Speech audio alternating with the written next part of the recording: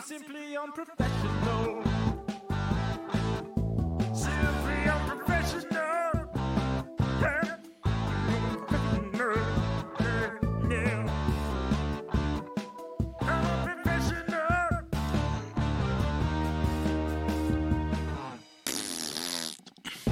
Good evening, everybody. Welcome back to another episode of Simply Unprofessional. I'm your host, Webby. Join me tonight. We got Rob.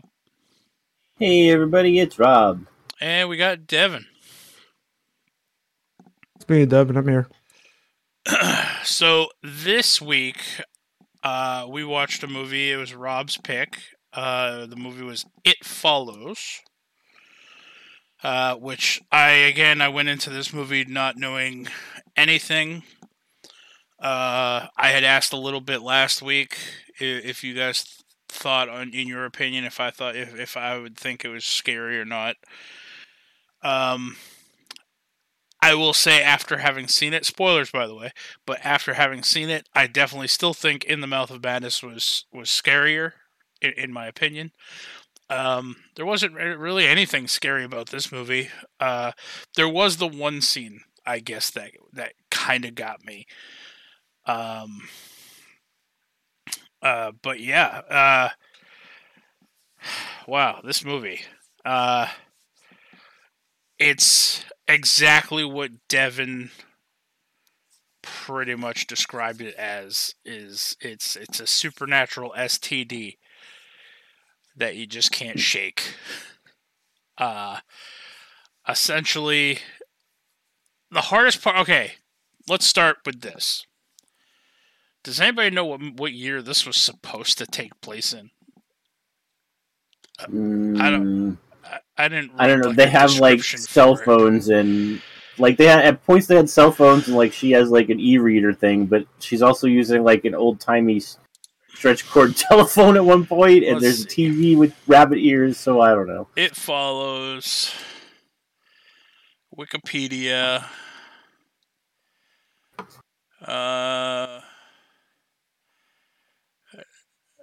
Oddly is not giving a date of any kind. It gives the date that it was released. Yeah, there was just so many, like you said, the one girl had the e-reader thing that looked like a seashell. But then, like, their TV was an old school tube TV with the rabbit ears. All of the vehicles were older vehicles. Like, even down to their clothes, like, it seemed like it was modern people with, like, a relatively low budget, so they're like, we'll just get whatever we can, and they were trying to make it, like, early 90s, late 80s. Like, that kind of feel to it. It definitely... I think I got hung up on that the most throughout the entire movie, I feel. It was shot in late 2013. It was shot in Detroit, Michigan. Devin, did any of those places look familiar? I saw the one street sign that said like 12 Mile Road or something like that. Yeah, I mean, I grew up on 12 Mile Road. Well, but around 12 Mile Road. But I mean, in terms of a specific neighborhood, I'd probably not. But no. I mean, 12 Mile, yeah. I grew up on 12 Mile. All right. Live off 12 Mile. I'm still on 12 Mile today. But 12 Mile's a very long street. Like it cuts through multiple cities, so it's kind of all the mile roads in Michigan, for the most part, cut through multiple cities. So it's kind of hard to say one way or the other. Now, is Detroit... where that would get. Let me ask a dumb question, Devin, because I don't know. Nah, you're good. Is Detroit like Boston, where it's like, you say Boston, but Boston comprises of there's central Boston, then there's a bunch of fucking towns all around Boston? Yeah. Like, you basically, if you're anywhere, if you're not from, like, there are very few people who are actually from Detroit in terms of, like, when you go out of town and people are like, oh, you're from Detroit. They'll say they're from the Detroit area. 9 times out of 10, they live in like a suburb within. It pretty much most people, if you're within 30 minutes of Detroit, you're like, I live in Detroit. That's what most people say, but it's not necessarily true. Like, right. You know what I mean?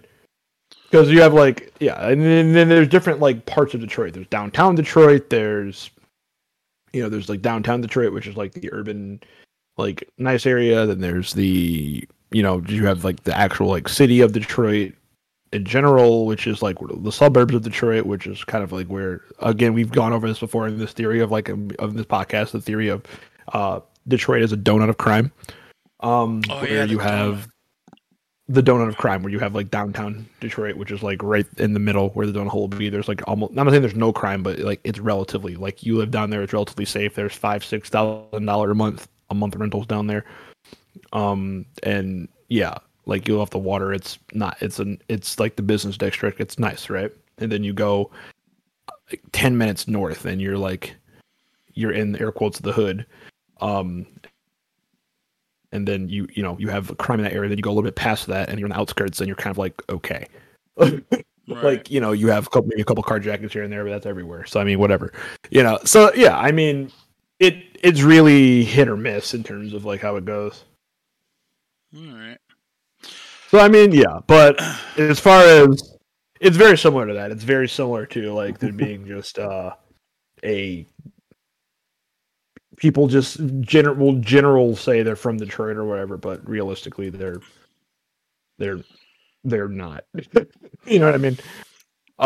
Yeah, like, oh, I'm from Boston. It's like, oh, well, you're not really from Boston. You're from you're a town fucking that's Chelsea. 20 minutes outside. You're from 20 minutes outside of Boston. Right. You're not really from Boston. That kind of thing. So yeah, it is similar. So I have an answer for you about the time period. No. Yeah, so somebody asked about it, and they got an answer. It says, they said, I thought of the movie, whether it was in a theater or original or on old TV, cars don't look particularly new either, but Yara has some kind of clamshell device that appears to be an e-reader, so what year is this supposed to take place? The straight answer to your question is that It Follows does not take place in any particular time. In an interview with the AV Club, the writer-director David Mitchell discussed the origins of the story being a recurring nightmare from his childhood. So he says, I'd had this idea for a long time. It came from a nightmare that I had as a kid, this basic idea of being followed by something that can look like different people and only I could see it. It was so very slow but always coming for me. So it said, because of this, he wanted to keep the time frame ambiguous while also making the events seem a little dreamlike. When asked by the AV Club about the time period and the shell phone shown in the movie, Mitchell had to say this. There are product design elements from the 50s on up to modern day. A lot of it is from the 70s and 80s. The e-reader cell phone or shell phone you're talking about is not a real device. It's a 60s shell compact that we turned into a cell phone e-reader, so I wanted modern things, but if you show a specific modern smartphone now, it dates it. It's too real for the movie. It would bother me anyway, so we made one up, and all of it is really just to create effects of a dream, to place it outside of time, to make people wonder about where they are. Those are things that happen to us when we have a dream. And then a bunch of people going out at the bottom, like, dreamlike was definitely not the result. I spent the movie wondering if these weird items were terrible oversights on the director's, on the prop person's part. Yeah, I can definitely see where you're coming from. This entire movie, I'm occasionally trying to wrap my head around when and where this film is supposed to take place. Well, I'm glad I'm not alone on that. I'll say that. So apparently they wanted to keep it ambiguous, so it's not really any time frame. It's outside of time. So originally, I think this movie was made for a film festival. It Follows premiered at the 2014. I'm going to pronounce that wrong. Cannes Film Festival? Cannes? Cannes. On May 17th, 2014. It was released theatrically in France February 4th, 2015. So almost a year later.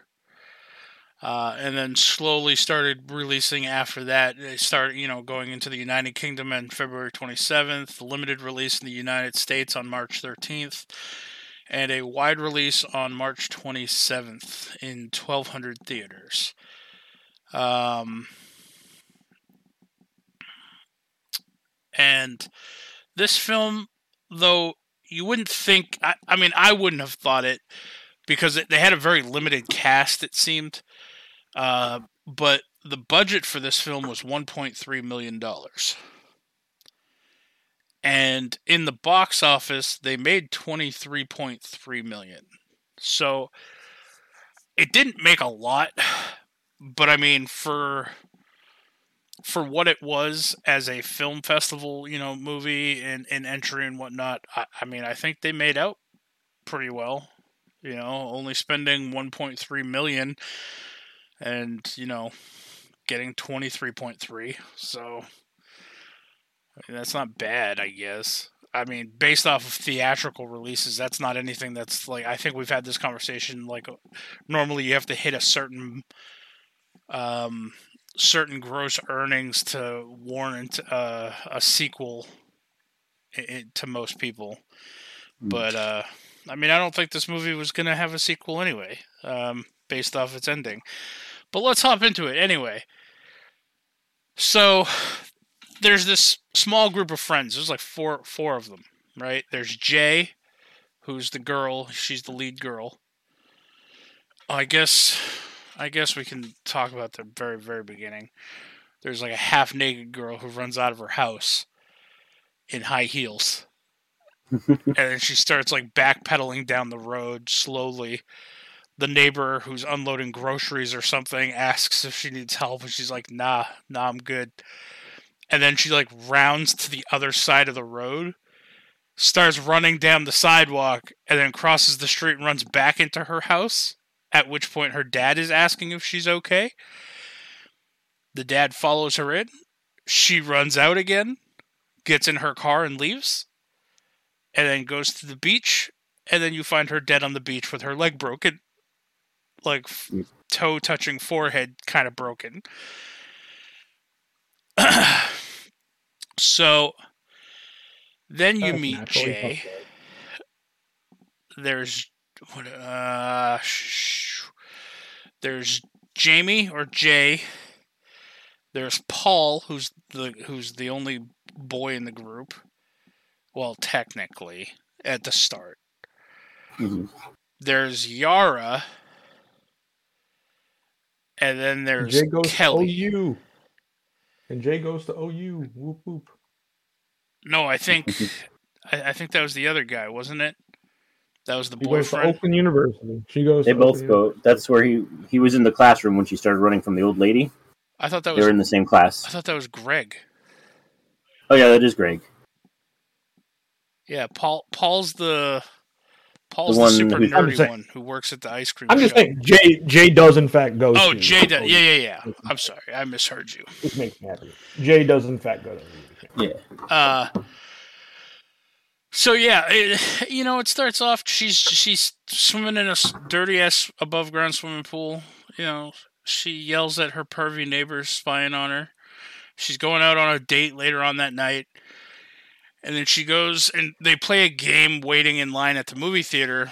And the game roughly, you're supposed to look around and mentally decide who you would want to switch places with and why. And then the other person is supposed to have two guesses to guess who and why you would switch places with them.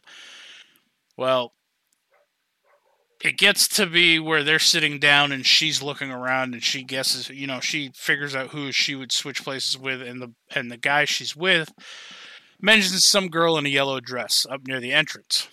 And when she turns around, she doesn't see anyone. And then the guy really nervously wants to leave all of a sudden. And he just says he's not feeling well. Then it goes, there's another day, everybody's hanging out, whatever. And then they go back out, Jay and fucking Hugh. Well, that's what she thinks his name is Hugh. And they end up having sex. And then he chloroforms her. He's in the trunk for a long time.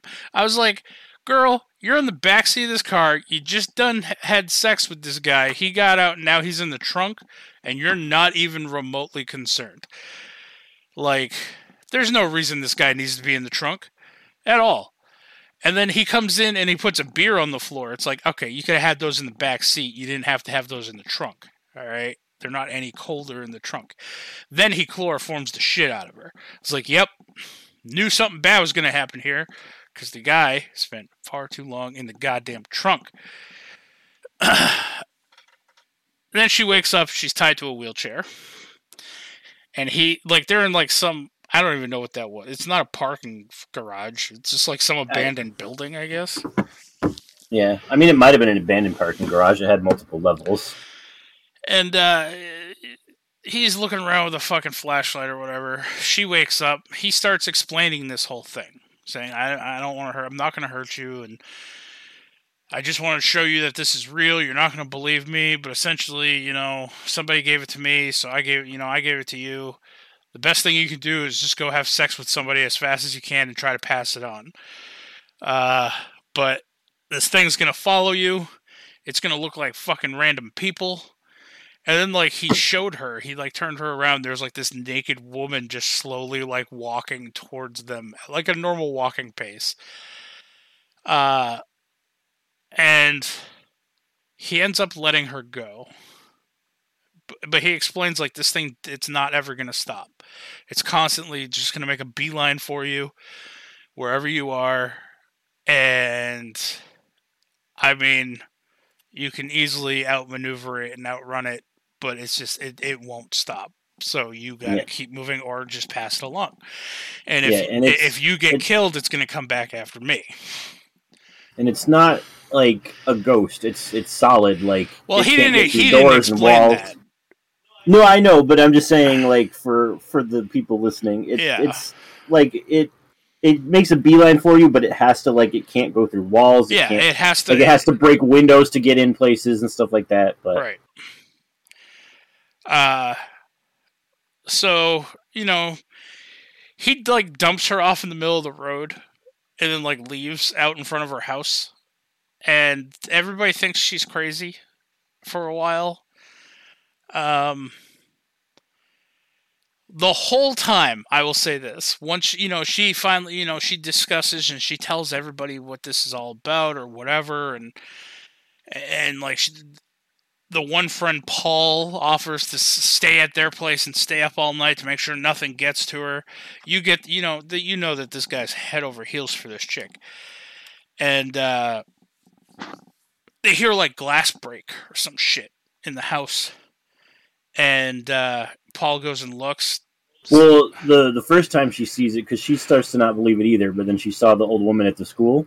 Because she's sitting in her desk at school, and she sees an old woman just walking across the quad in, like, a hospital gown, and nobody's, like, talking to her or commenting on it. So she gets up from the classroom and leaves, and that's when, who was it, Greg? Greg, yeah. Yeah, Greg sees her leave that time and just watches her go.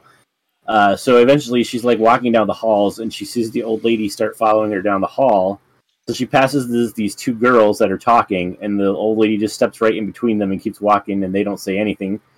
So then she says, as the lady's getting closer, she says, hello, and the two girls turn and look at her and say, hi, like, you're crazy. But they obviously don't see the old lady, so then she books it home, and she tells them when she gets home about what happened. They're like, yeah, okay, pat on the head. Yeah. So then that's when Paul offers to stay the night. Yeah, and then they hear the glass break, like the window break in the kitchen, and Paul goes and looks, sees the broken window, and then goes upstairs to get her sister. And Jay, for whatever fucking reason, decides to go investigate the kitchen. Like, why? Why would you? But she goes in, and then she sees another half-topless woman, like, just slowly approaching her, so she freaks out and runs upstairs. And locks herself in her room. Then Paul and her sister knock on the door. She slowly opens it, lets them in. Starts talking to them and starts freaking out. And then the Yara, the other friend, knocks on the door, and she goes and opens the door for her, And as Yara is about to walk in, like from the darkness in the hallway behind, you see like this 8-foot tall motherfucker like lurching over, like heading towards the room. That's the only part that kind of got me a little freaked out, was just that guy was freakishly tall. Like, he literally was like hunched over at the waist, like walking down this hallway. And it was like, oh my god. That guy's humongous. And so Jay decides to yeet herself out a window. And then she steals the neighbor kid's bike and goes and bikes to the local fucking, I guess, playground. I don't know. She went to a swing set. Where her friends managed to catch up with her, and she's starting to have a fucking nervous breakdown.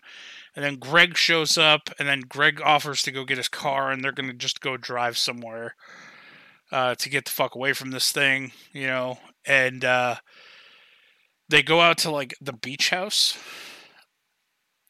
Or did they already go, or did they go and see... I don't remember, did they go to the beach house, or did they go find the guy They first? go find where he had rented the apartment, and they were looking through, like, how he has the windows covered in cans and stuff that make noise. All right. So they go looking for this Hugh guy, and they find out, based off of what school he goes to, that his real name is Jeff. A picture of him and his girlfriend in one of his books, his porno books in his room. Yeah. So they went to the school to find out his real name. Yeah. They found out his name was Jeff, and then they hunted down his real house. And then they all were sitting in the backyard in a circle as Jeff calmly, I guess, informed all of them as to what this was. Said he picked it up in a one-night stand with some chick at a bar he doesn't remember.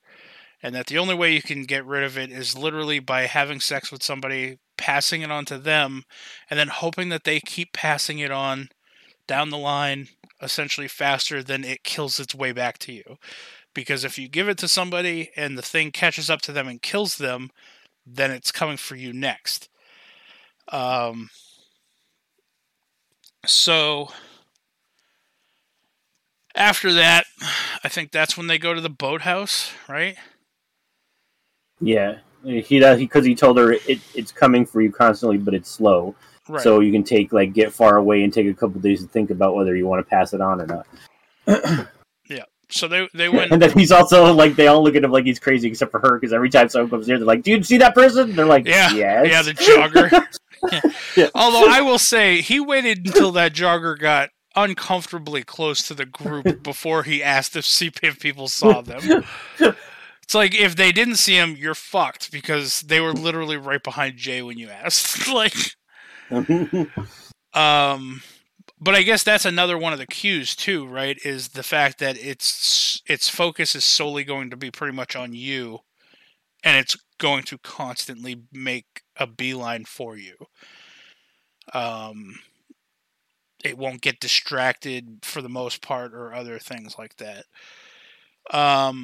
Then they go up to like this lake house, and it's like owned by Greg's family or something. It's where he used to go hunting. And they're all just kind of relaxing, taking time to themselves, you know, gathering the thoughts and whatnot. And then there's a scene where they're like out on the beach. Like she like Greg had taught her how to shoot a handgun. Then they're all on a beach, and you see Yara walking down this path as Greg gets up and goes and takes a piss. But then the next time it pans over to like Paul and the sister and stuff, and then the lake in the background, you see Yara in the lake in a floaty thing. So you realize, oh, the one that's walking towards her is the thing. And then all of a sudden her hair just stands up like straight, because the thing grabs her. Others see, they just see her hair go straight up in the air as the thing grabs her hair. Yeah, so everybody starts freaking out. Paul hits it with a chair, and then it like slashes at him and like flings him like 30 halfway feet across the beach. Yeah. They end up hiding in like the boathouse. She grabs the gun. She fires a few rounds and misses a lot. And like they're Paul, whizzing who by saw Greg. none of this, Yeah, or Greg, yeah. Greg, who saw none of this, is running at them, like, wondering why they're screaming, and then it looks like she's just shooting at him, and he's like, stop shooting at me!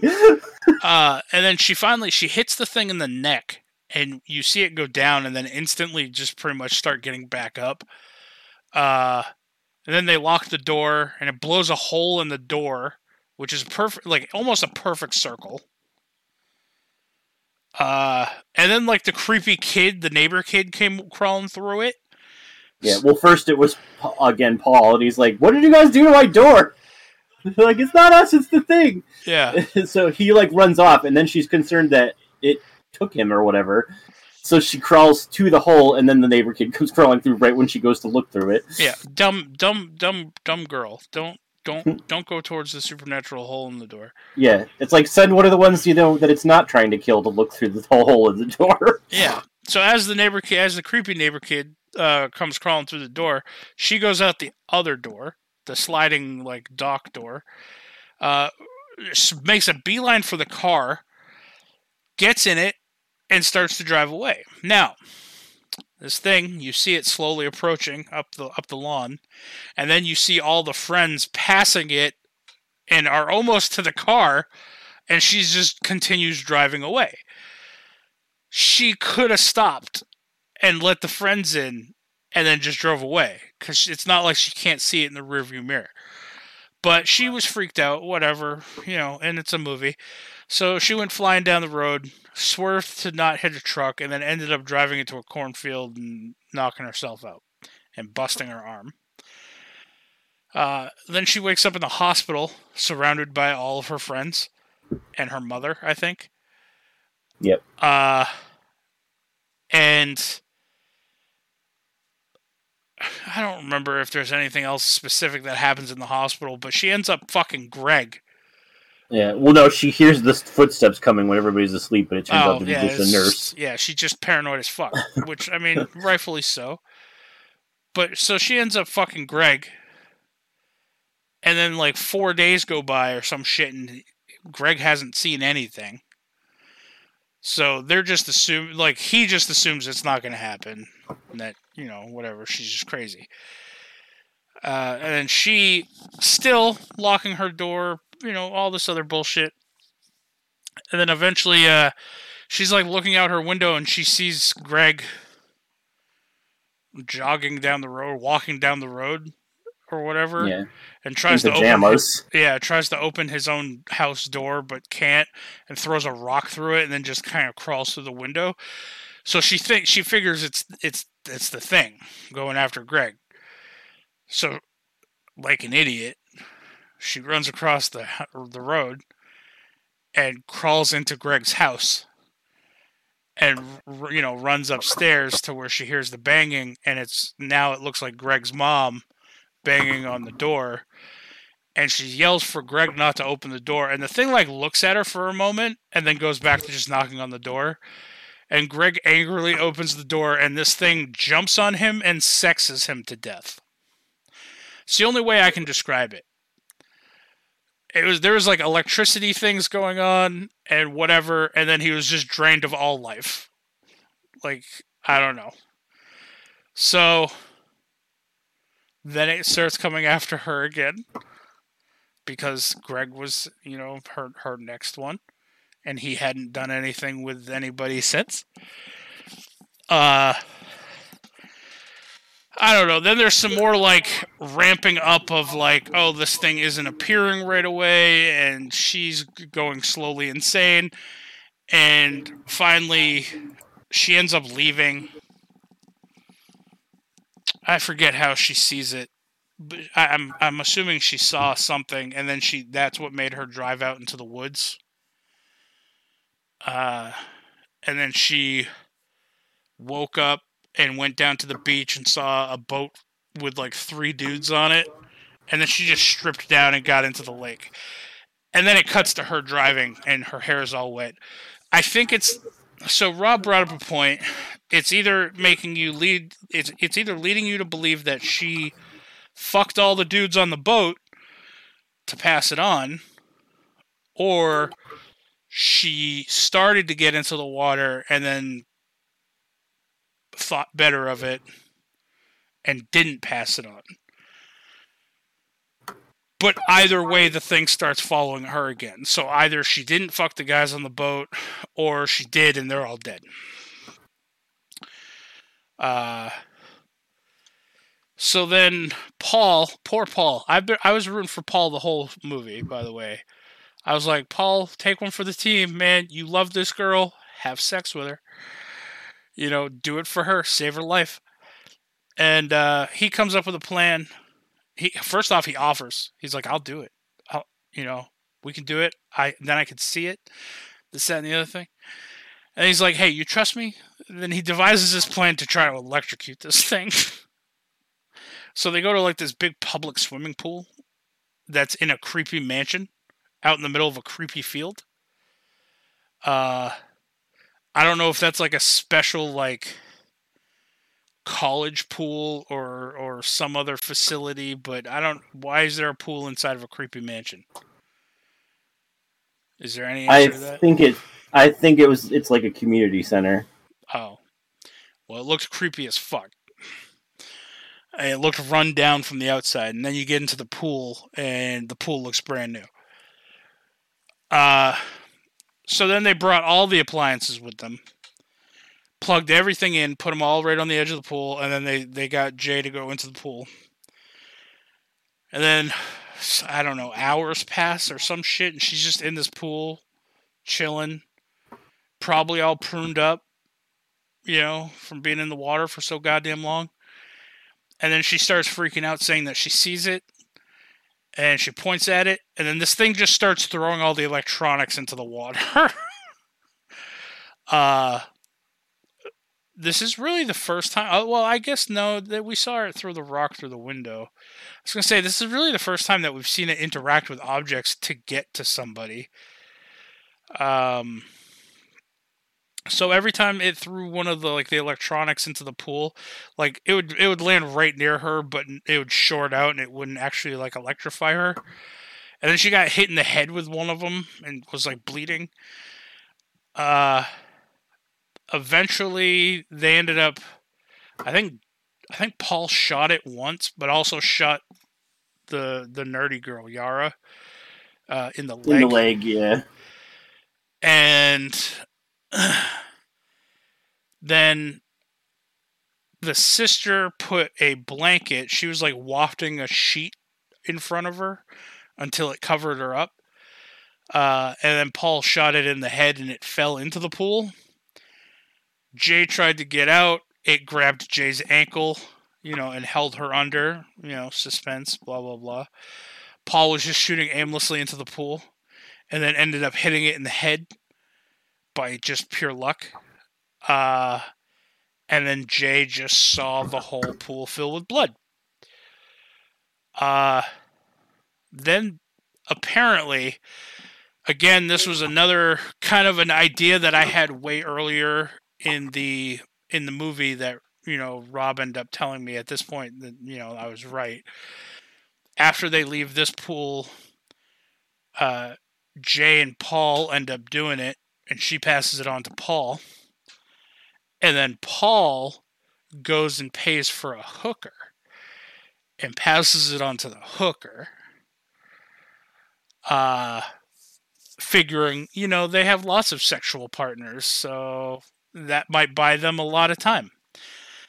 And then there's like the somewhat happy ending of it essentially shows Paul and Jay, together, and they're holding hands and walking down the sidewalk, and they're passing the houses and seeing the kids playing in the yards and stuff, and then it pans to like show behind them, and there is somebody walking behind them at a distance, and then the movie just kind of ends.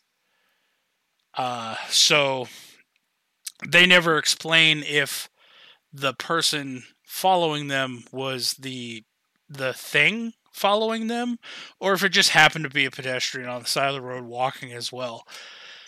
So it really kind of leaves you up in the air. I like to think that it was just a pedestrian, and that Paul's brilliant idea of paying for a hooker to get rid of this supernatural STD worked. But who knows? And that's essentially It Follows. In a nutshell. Devin, I know you've been quiet because of your internet and stuff, but do you have anything to say about this It Follows movies? Like, do you have any favorite parts or parts that you didn't like? Or no, I mean I have seen it before. Why is this classified as a horror movie? Like, I get the kind of the eerie things following you or whatever, but I think it's more of like a suspense movie.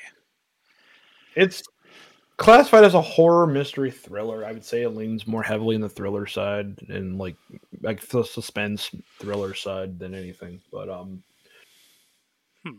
I mean, yeah, I mean, I had seen it already prior. I saw it kind of when it first came out. And that's why when Rob mentioned it, I was like, oh yeah, that's totally a good movie, a fine movie. I'm down watching that again. It's a good movie. I mean, I have nothing really to add to it. You guys covered the movie.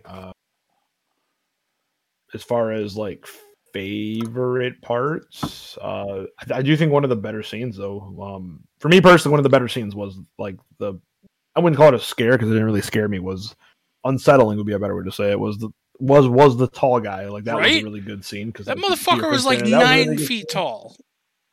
Yeah, he was huge. He was a big dude. But yeah, I mean, I think he's like actually like 7'6" or something like that.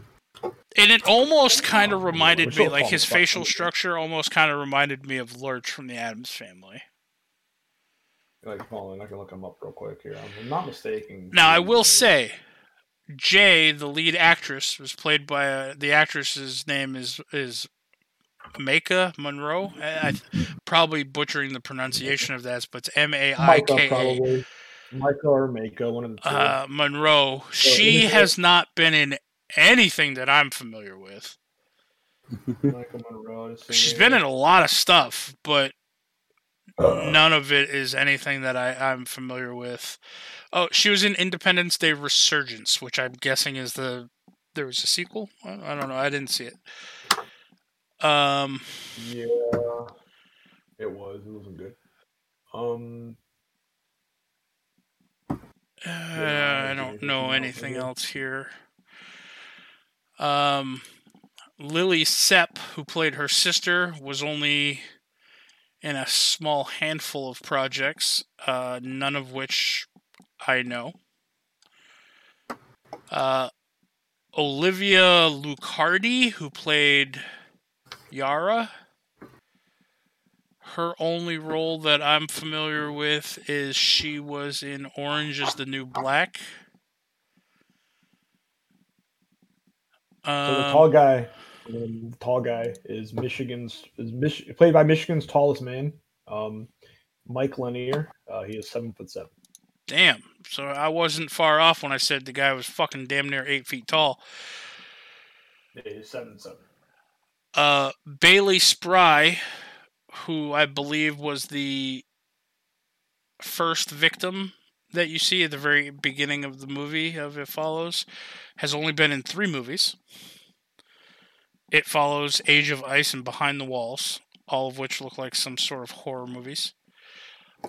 But Jake Weary, who played Hugh, who played the boyfriend who passed it on, I knew he looked familiar, and he only looks familiar from one movie, according to... Oh, well, no. Okay, maybe 2. He was in It Chapter 2. He played... Oddly enough, he played Webby in It Chapter 2. But I also knew him from the phenomenal, critically acclaimed blockbuster movie, Zombievers. That means this is dog shit. It was Zombievers. I was going to say that. Yeah. Listen, that movie was phenomenal. Basically, when Webby, or actually myself included, when we started going through the list of movies, and we're like, "God, this movie is world renowned, phenomenal." You know, the movie we were about to follow that with dog shit. Listen, Zombievers had Bill Burr in it. Dog shit. Okay, had Bill Burr, had John Mayer. Right. It did, and it's dog shit. Like, it's actually dog shit. The best of all movies. No, it's actually dog shit. It's actually a dog shit movie, but I got you. There's also a movie called Zombies. It's a zombie movie where animal zombies and it takes place at a zoo. Yeah. Probably also dog shit. Listen, Zombievers was great. Mm-hmm. It scored a 4.8 out of 10 on IMDb. Yep. But anyway, yep. That's where I know him from.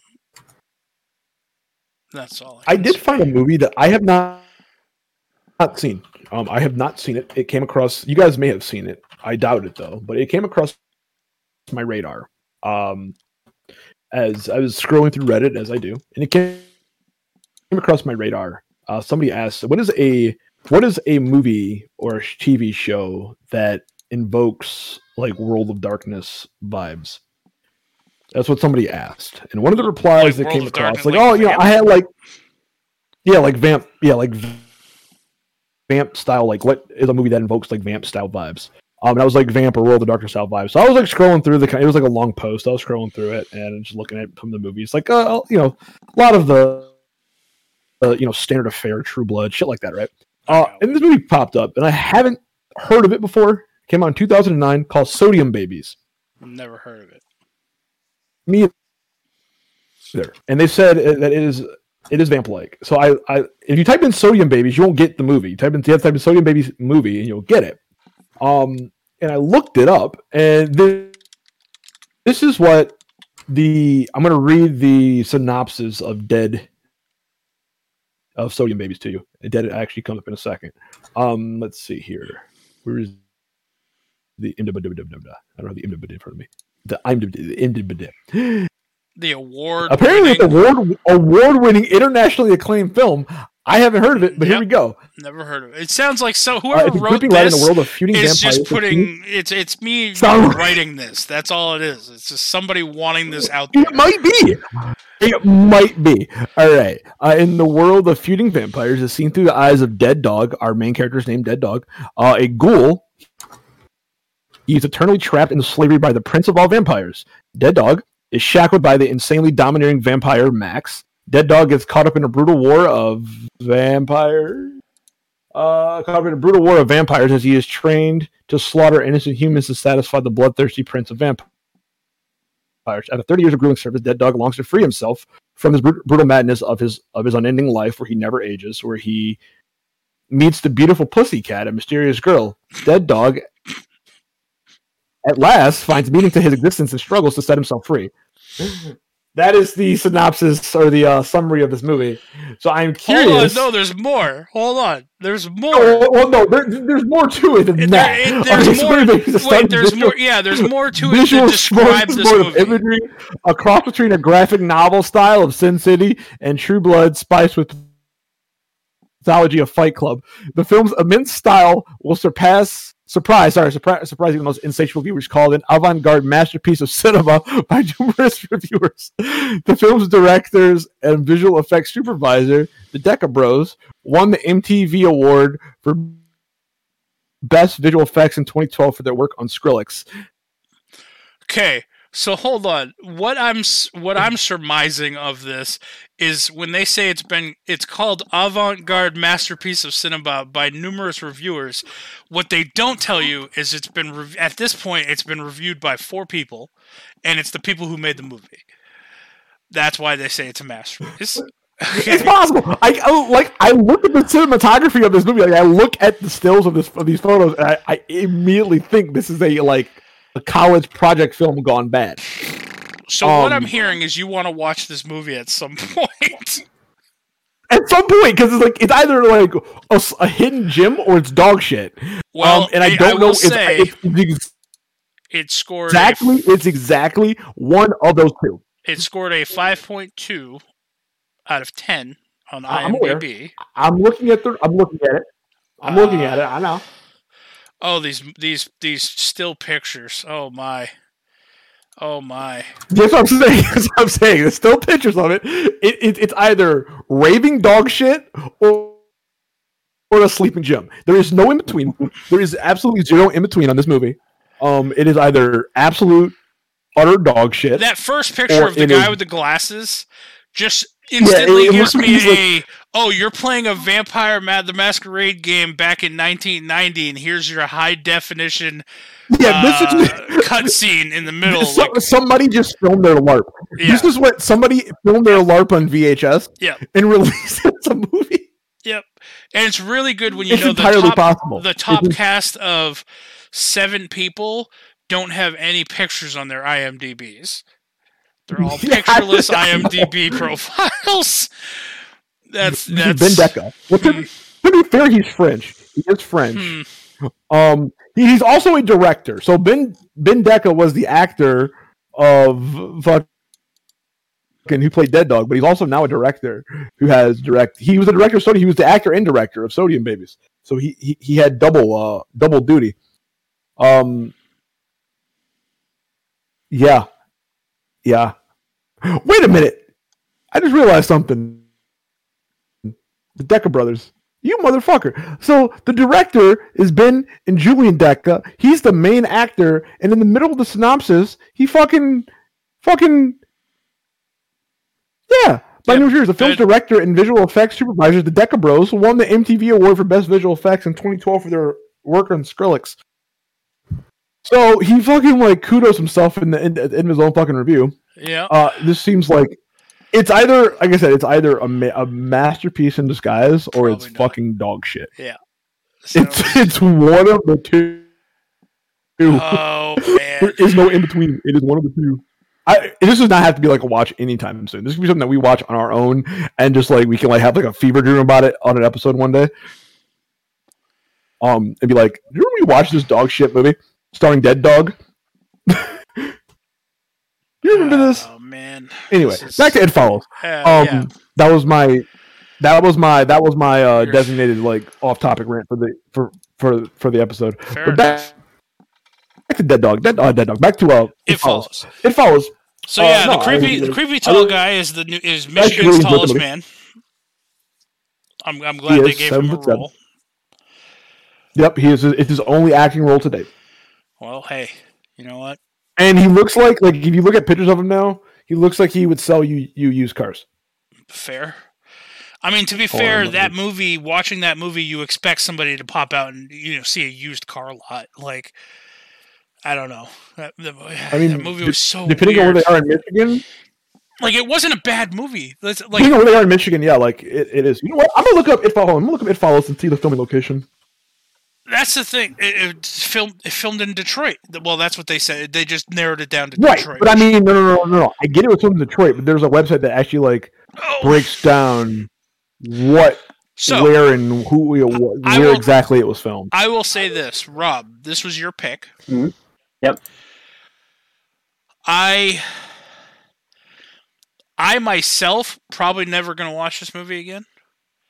But if somebody came up to me, or if we had a friend or whatever, and said, "Hey, I've never seen this movie. I'd like to watch It Follows," I would actually probably watch it again with them. So it's a good movie, and it's an interesting. I mean, it's an interesting concept, I suppose. So I give you kudos for that. I don't know. I don't feel like it was a horror movie. Like, I wasn't scared. Like, there were certain parts where, like, with the ambiance of the movie and like the noises in the background, or like the beat of the music, like, I'd find myself like my heart starting to beat faster and faster. I feel like it does fall under that thriller category, maybe. Like a suspense thriller. I don't feel like it was horror at all, really. But yeah, I mean, I feel good choice. I mean, is there a reason why you chose this movie? I don't know, just because it's one of the ones that I really like that I know you haven't watched. So Yeah, I mean, to be fair, he had been bringing up this movie for a while, but it was one of those things like I had already seen it, he had already seen it, so I was just like, it was one of those movies where like, I know you didn't like horror movies. I'm not saying this was going to be one of the ones that scared you, but because I don't think it would have, but it was just funny. It was like Ryan brought it up a couple times, and and it was we always kind of like made the short list and it's never carried on. But I'm totally fine. Like I enjoyed the movie. Again, also too, Mike Lanier, R.I.P. He died at 48. Feel bad. Back in 2018, he died at 48. I'm assuming it was probably he had pancreatic cancer, complicated by a ghost following him around. No, he had an abnormal growth hormone. That's why he was 77. 7'7". Yeah, so that's why. Same type of thing as like Andre and whatnot. Yeah, exactly. And he had just recently gotten married. Sad day.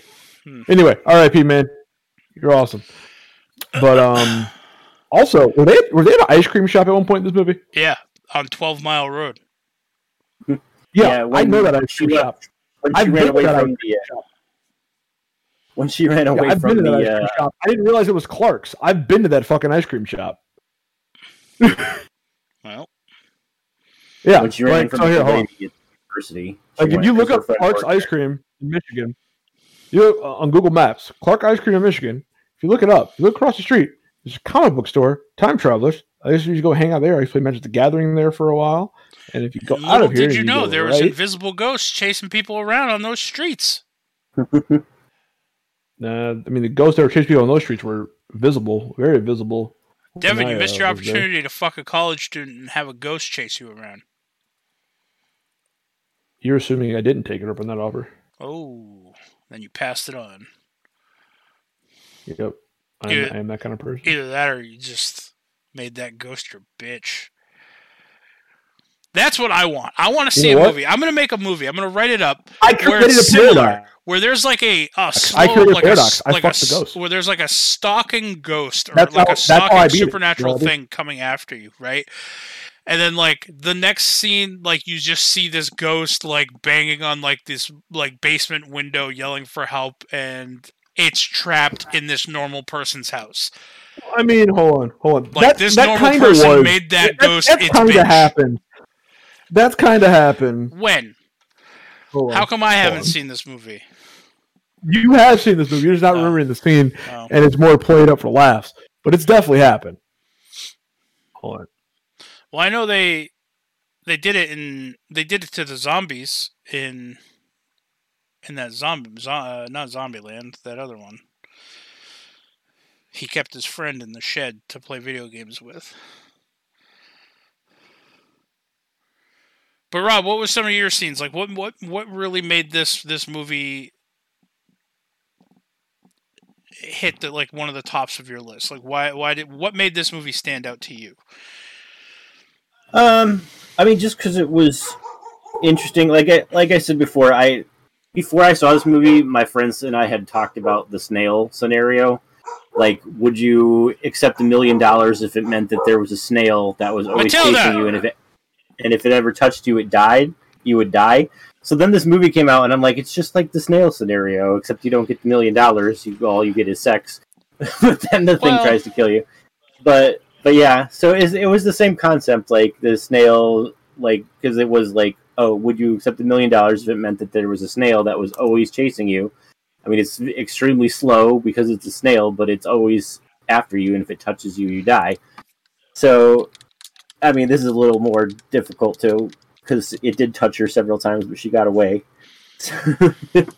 So, but yeah, I don't know. It's just the whole concept was interesting. Like this unstoppable monster that's just constantly coming at you, but like it's slow, so you can get away. So it's kind of more like a slow terror. Like, oh god, I have to keep like rotating my life where I live so that it's slowly. So this, hold on.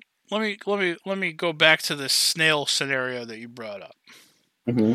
So the whole scenario is just you get paid $1 million, and if you take it, there is a snail, like a literal snail, that if it touches you, you die. Yep. But it's always coming at you, like the thing in that it follows. Right. It knows where you are, and it's always coming towards you. Right. But it's very slow because it's a snail. So. But could you like use a golf club and like once it gets close to you, like drive you aren't able to kill the snail? But yeah. You could knock it away from you. What if you put a pile of salt in front of you? It's unkillable. Huh.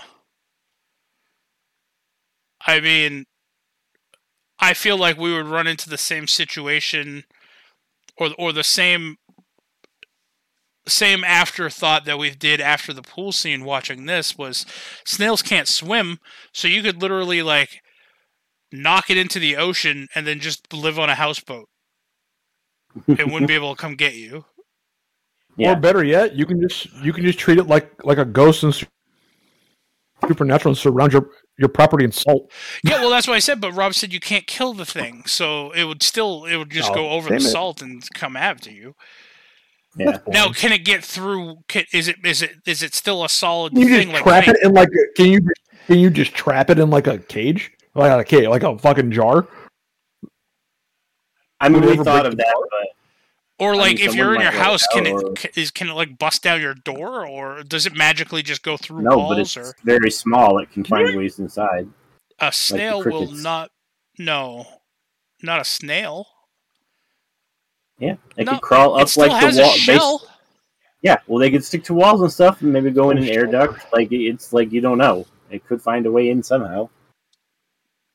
Come up the dryer vent. You go to put stuff in the washing machine, and it can only move as fast as a snail. Mm-hmm. Fuck yeah! I'd take the $1 million. I'd take the $1 million.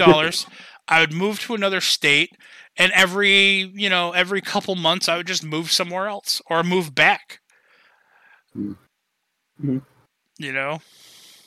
Yeah, that's what we were saying. We just keep constantly have one home on the East Coast and one on the West Coast, and just keep traveling back and forth every couple months. Yeah. And then if you time it just right, then you get this thing fucking perpetually stuck in like Oklahoma. It's just like it can't. And then it's in its own hell. It's like I can't leave this goddamn state. I like the idea of you torturing a snail for $1 million. That's what this scenario just turned into. It's not you running from the snail. It's you torturing the snail, keeping it in fucking Oklahoma. That's all. What if it gets eaten by an animal? It's unkillable. I'm not saying that it dies, but it's going to be in that animal for quite a while.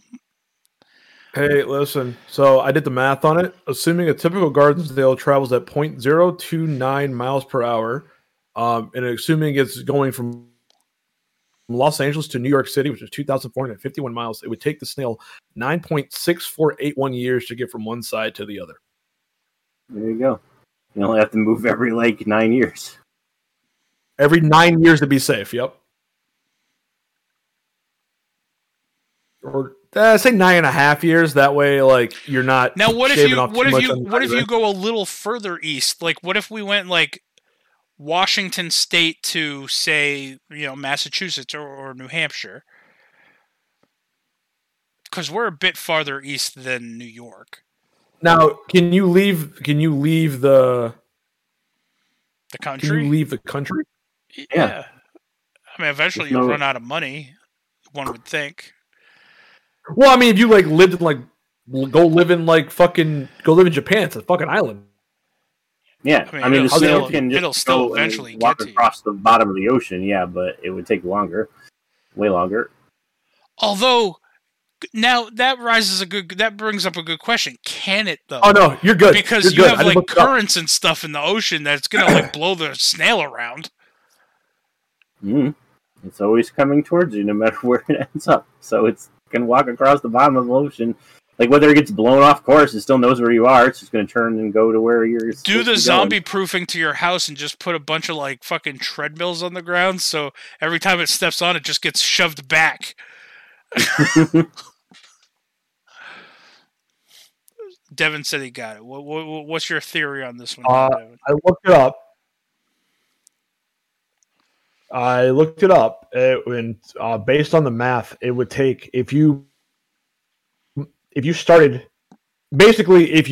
there and moved to the other. If you started in let's say you started in the middle of the world somewhere. You're not living in the North and South Pole. Let's say you live in the North and South Pole. You started the North Pole, moved to the South Pole, exactly opposite of the snail.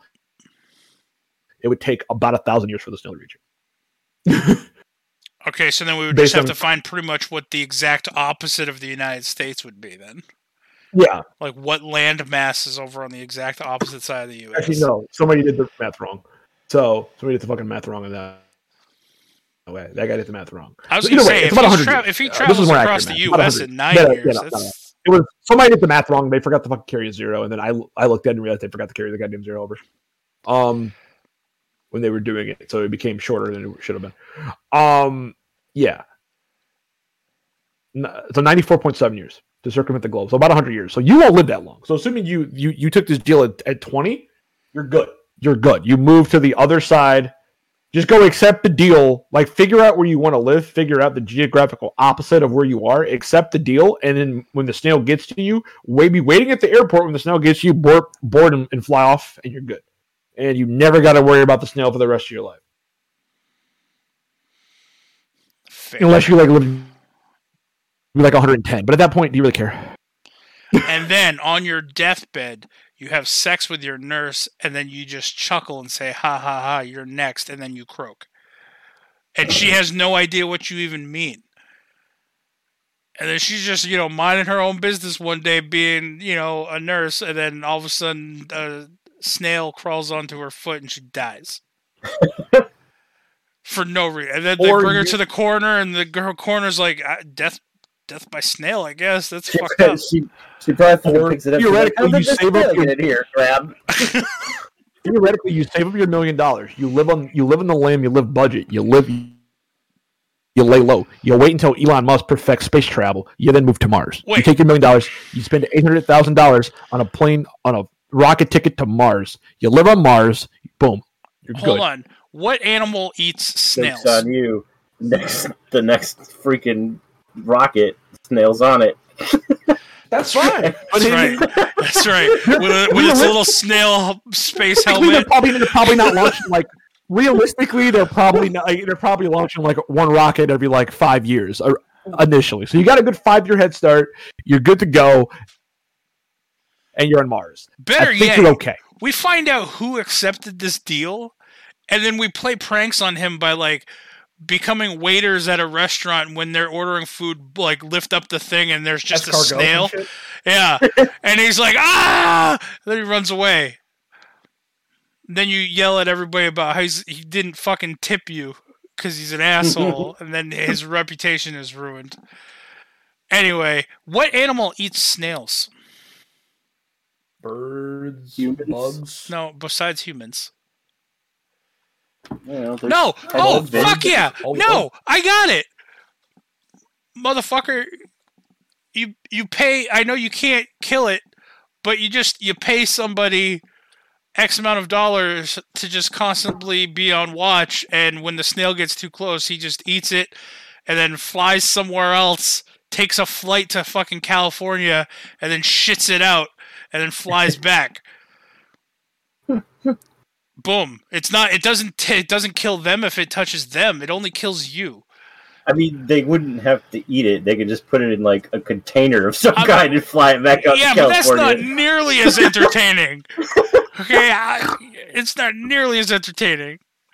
This is a stupid conversation. It is. It follows Snail Edition. It's the sequel. Death by Snail. 7 hours later. Anyway.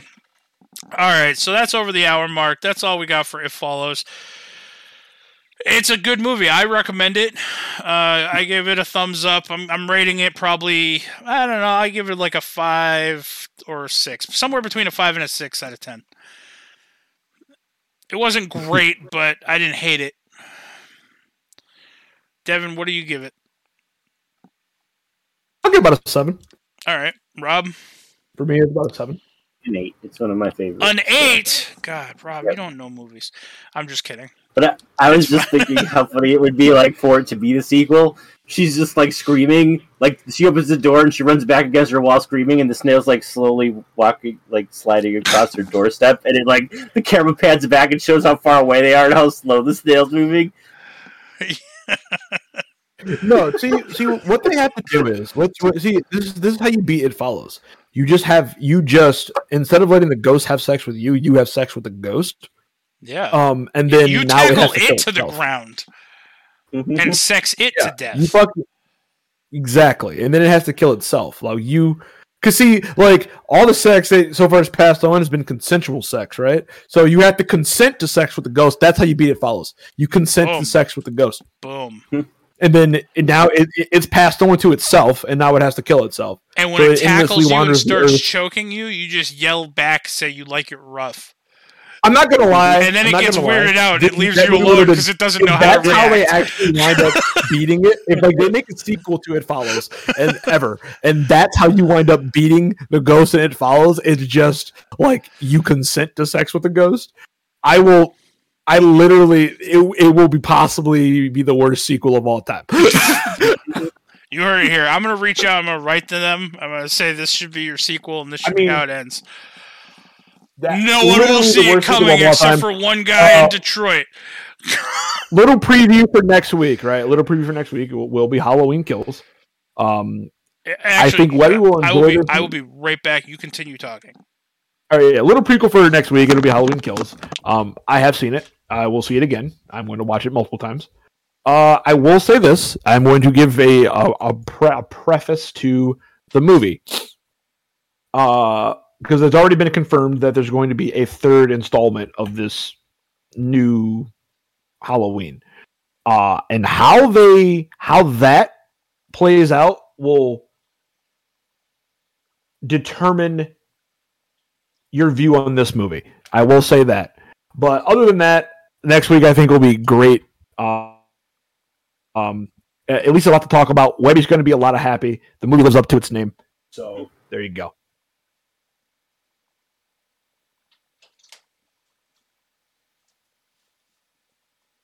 I feel like to give you an idea, Rob, I feel like Halloween Kills was a movie.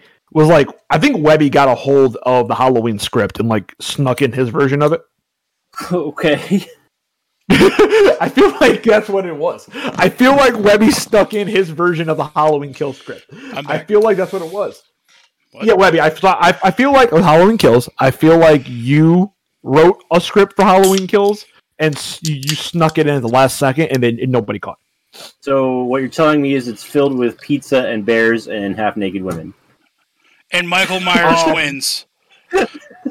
I mean, I wouldn't say the pizza, the bears, or the half-naked women. Actually, it's for a horror movie. It's surprisingly not a lot of nudity. Actually, I don't think there's really any nudity in the movie at all.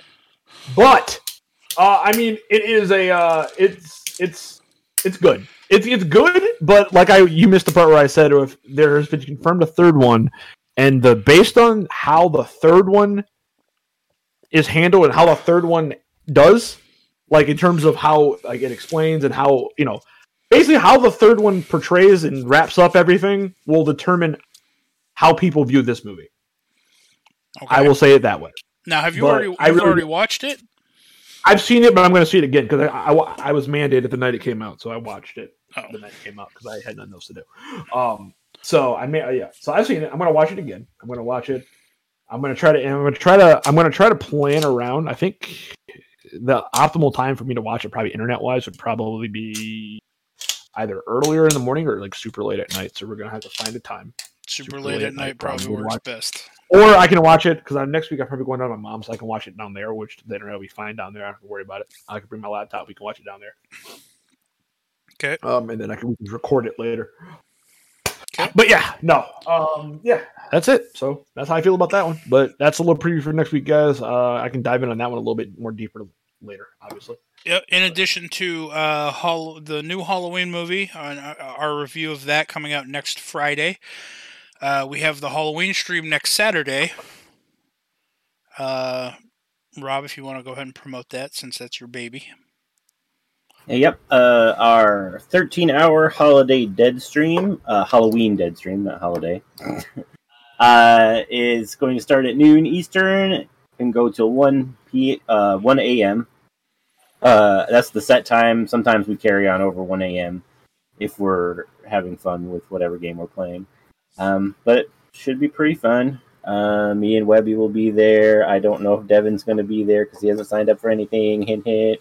I think he's working, and he said he might. Oh yeah, he might come stop by after he's out. Sorry, Devin did say that. That's my bad. But yeah, so that is true. Yes, I will not. I may or may not be there. It all depends.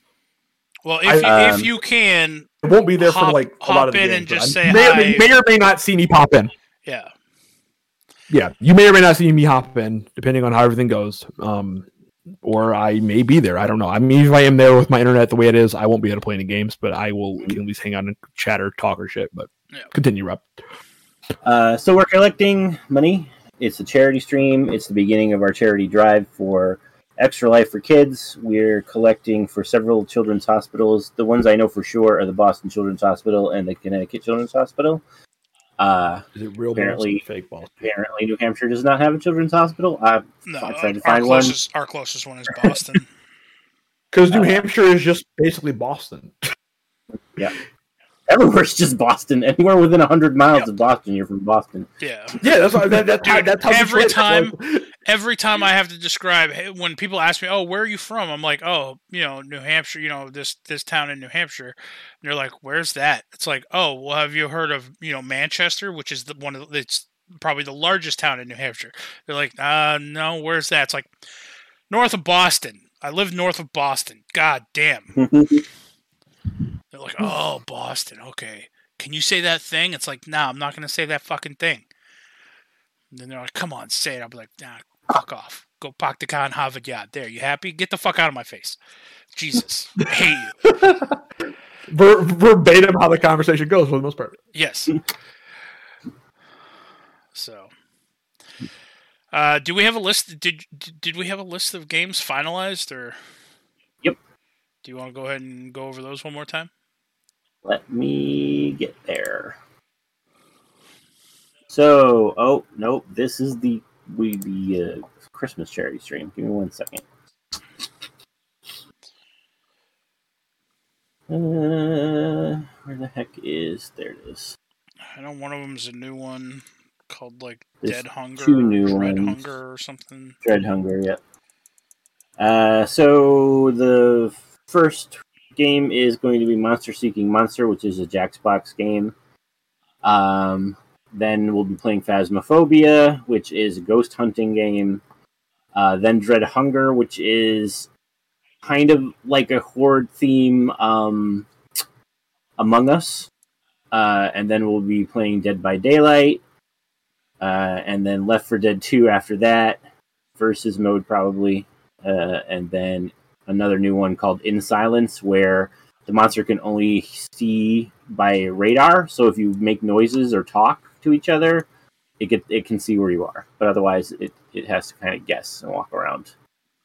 So, seems interesting. And is that one finalized? I don't have that one. Yeah. Oh, all right. All right. So that's next weekend. That's that'll be coming out right after our Halloween episode. And then we're finally out of fucking October and we can get back to normal movies, even though technically we've only done 3 horror movies this month. And technically, I really ripped off this month because 1, 2, 3, yeah, there should have been 2 extra weeks of horror movies for us. But the first 2 weeks this month, we did the supervillain and superhero tournament thing that I put up. So I'm sorry, but not really about that. That just means 2 less horror movies for me. So basically, Webby owes you 2 more horror movies. Webby, we're going to continue into November. No. Webby owes you 2 more horror movies. No, we are going to do that. I figured no, we're going to do it. We're going to do it. And I have the perfect movies to line us up for Thanksgiving. Listen, we're going to do Thanksgiving and Thanksgiving 3. What? No, we're going to do Thanksgiving, and Thanksgiving 3. We're both Thanksgiving 2. There is no Thanksgiving 2. Thanksgiving 2 is named Thanksgiving 3. That's dumb. What? It is. The movies are terrible, but they're yes. Like that's what we're gonna do. Yet to be determined, folks. That's what I'm saying. I'm gonna show you the trailer. You're gonna be all in for it. Maybe. You're gonna be If that's the case, then sure. It's you have to be a murdering turkey. It's a murdering fucking turkey. I'm in. Never mind. I'm in. Murder turkey. God. This is great. This is gonna be right up there with Zombievers. Yes, it will be. It's an awful fucking movie, but I'm in to watch it for Thanksgiving. In December, can we do? We open 2 more. Can we do Santa's Sleigh starring the Bill Goldberg? Oh fuck yeah! You know what? This December, because you hate fucking Christmas, and every year we do something different. Let's do horror-themed Christmas movies. Why do they have to be horror? We have a whole October of horror. Movies that take place. Not horror. I'm saying like movies that take place during. Like I want to do like B movies, something like that. Just then they can be horror movies. I mean, B movies, but I wanted to do fuck. What is that movie? Fuck. There's that other one. I think I don't think it's. Maybe it's Mel Gibson. Yeah, I don't know if you've ever seen this or not, but it's pretty good. Where there's like a retired Santa Claus that beats the shit out of like these. He goes all mafia on like these elves that try to like steal from him or some shit. I don't remember. Yeah, I wouldn't really call it a horror movie. I wouldn't really call this a horror movie. It's more like a Better Watch Out.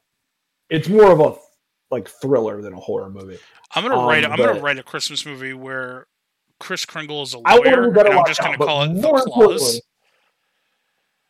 I thought that was pretty smart. Anyway, Rob, we need a science corner to get us the fuck out of here. Well, I had a listener request to science corner. Sorry, in the middle of yawn. So a listener, I bet you can guess who. Hi, Mom. Asked me about galaxies colliding. Let me get the actual wording here. It won't ever happen in our lifetime. No, it won't. So there's no sense in worrying about it. Nope. I mean, even if it was to happen during our lifetime, it's probably not too much to worry about.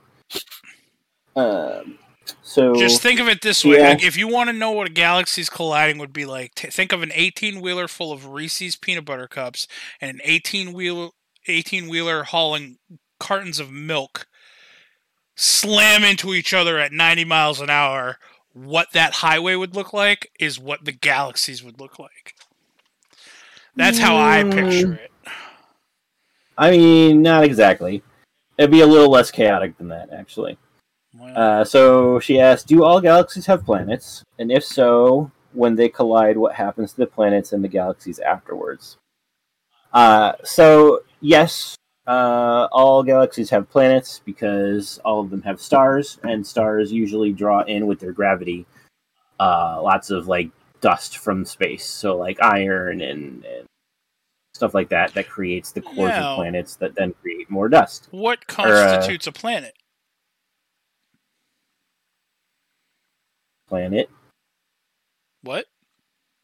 What do you mean? What constitutes a planet? Like what makes a mass a planet? The size. Apparently not Pluto. Pluto's a goddamn planet. I don't care who says it's not. It is. I don't give a fuck. It just goes by the size and how much, like if it has its own gravity kind of thing. Okay. So what you're telling me is there is 100%. There's every single galaxy out there has planets. There isn't a possibility where a galaxy out there doesn't have planets in it. Yes. There's a possibility that some stars might not have planets around them, but galaxies have millions of stars, and for all those millions of stars to not have any planets at all is mind-bogglingly, like, unrealistic. Yeah, I bet there is. Why do you ask me science questions if you don't want to hear the answers? I didn't ask this science question. You're just asked this one though about. I asked what makes a planet a planet. No, and then you asked me why there were no. How could a galaxy not have planets or whatever? And I told you that all the galaxies do have planets, and you don't believe me. Yeah, I wasn't stating that as a question though. I'm stating it as my opinion. I think that there has to be a galaxy out there that doesn't have planets. Opinions are not science. Opinions are opinions. Well, I'm sorry, but I don't think scientists know and have every galaxy out there mapped out. Okay. So, it's just saying, man, weirder shit has happened. Continue. No, I'm done. No, galaxies colliding. Oh, that was your mom's first question, and you said no, it's not. I told her that yes, all galaxies have planets, and you say it's not true. So why would I continue? For the ones that do have planets.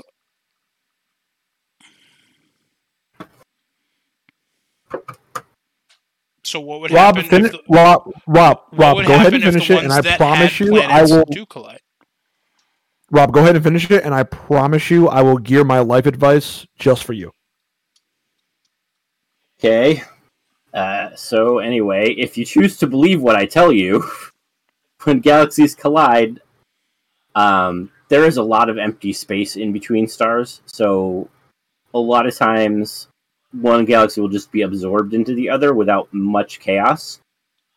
Because, I mean, there will obviously be some planets might get pushed off and flung into the intermedium of space. Some stars themselves actually might get thrown off, but most of it will just combine and become an even larger galaxy. So some things might be moved out of the way, depending on like the gravity of the stars that are moving next to other stars. Like they'll kind of like push off each other and end up in different spots. Depending on how fast that happens, like if it were to happen to the sun, like got pushed off by a bigger star that came in from another galaxy, depending on how fast it moved, we might not even notice, because the sun would just start to move away from the other star, and it wouldn't be fast enough for us to be able to tell any difference. If it were flung, we're going to notice, and it's not going to be good.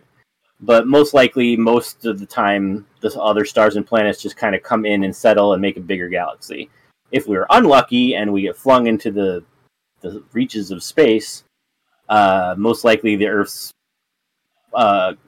what the hell is it called? Orbit would be thrown off somewhat, and we might end up getting too hot or too cold, or whatnot. So it kind of depends. It's hard to predict. Okay, I have another theoretical question, Mm-hmm. and I know you love my questions. Uh-huh. Now, this is purely theoretical because I know there's too many goddamn variables to account for, and like you said, like climate changes of any type that would just completely obliterate, Earth and make us uninhabitable. Mm-hmm. But like, okay, so say a galaxy crashed or merged in with ours, right? Mm-hmm. Would it be possible? Which will eventually happen, by the way, but not in our lifetimes. Where eventually the Milky Way and Andromeda galaxies will combine into one. Yeah. So, like, say the stars, like the two massive suns of both those galaxies, the two massive stars in those galaxies or whatever. Is it possible, because, like, we rotate around the sun, Mm-hmm. is it possible that the other sun would also fall into orbit around our sun, or vice versa, or whatever, and, like, planets would have, like Earth would have two suns? It's unlikely, because the gravity of stars would push each other away, kind of like, how when you try to put two magnets together, they push against each other. With stars, it would be the same. Every once in a while, there are stars that will, like, attract and become two. So if somehow a sun that was weaker in gravity got pulled into our sun, then yeah, it's possible. But, like, it would then be too hot, and Earth wouldn't be able to survive, because there'd be two suns. So, but what if the other sun was equidistant from Earth, but on the opposite side, like on the Pluto side of things? It would still be too hot. Like, you would have, because right now we're in the Goldilocks zone of the sun. So we would be, even if we were in the Goldilocks zone of two suns, it would still be too hot. Like, it would have to be far enough away that it didn't give us any heat at all. Oh, all right. But it would still be bright enough that it would look or appear to look like a sun to us, or probably not? It would look like a very large star, probably, in order to not burn us to death. Damn it! I want to live on a planet with 2 suns. Yeah, they would have to be 2 suns that were both very dim, like 2 red dwarfs, probably, in order for that to happen. I mean, Earth would never be able to do it because our sun is too energetic and too hot. But like, if for someday when we get space travel, it's possible we could find a binary system that has a habitable planet. It would just have to be basically far enough away that the 2 suns are not boiling it. All right. Well, see, that was my question. I don't feel like that was a dumb question. Nope. All right. I'm glad I could redeem myself in your scientific eyes. No, I mean, and I don't think your other question was dumb. It's just you're like, oh no, I don't believe you. There are galaxies without planets. I'm like, no. Listen, in my opinion, there has to be that contradiction. Like, nothing, in my opinion, nothing is finite, set in stone kind of thing. Like, we don't know. There could be galaxies out there that we just haven't discovered yet, that are not mapped out, that, that we're not aware of. And who's to say that they have planets? Like, we don't know. There's too much unknown. The same materials that make up stars also make up planets. So if you had a galaxy with stars, there's no, like, and then if you don't have stars, you don't have a galaxy. So yeah, but what if you had a star with, like, 13 Plutos flipping around in there? Pluto's apparently not considered a planet because it's too goddamn small. So then that galaxy wouldn't have planets, technically, even though I would sit there and say, yeah, it has a bunch of fucking Plutos floating around. But every one of those millions of stars would have to have tiny little dwarf planets instead of regular ones. Do you know how astronomical... Like, our one star has 9 planets. It's like... Yeah, I get it. Every single one of those stars in like a million-star galaxy would have to not have planets. It's just astronomically, like, mathematically impossible. Nothing is impossible, my friend. Nothing. If you dream it, Rob, dreams can come true. Rest in solace. Here comes life advice with you Devin. will enjoy. You will enjoy my life advice, and Webby will hate it. All right? Oh, thanks.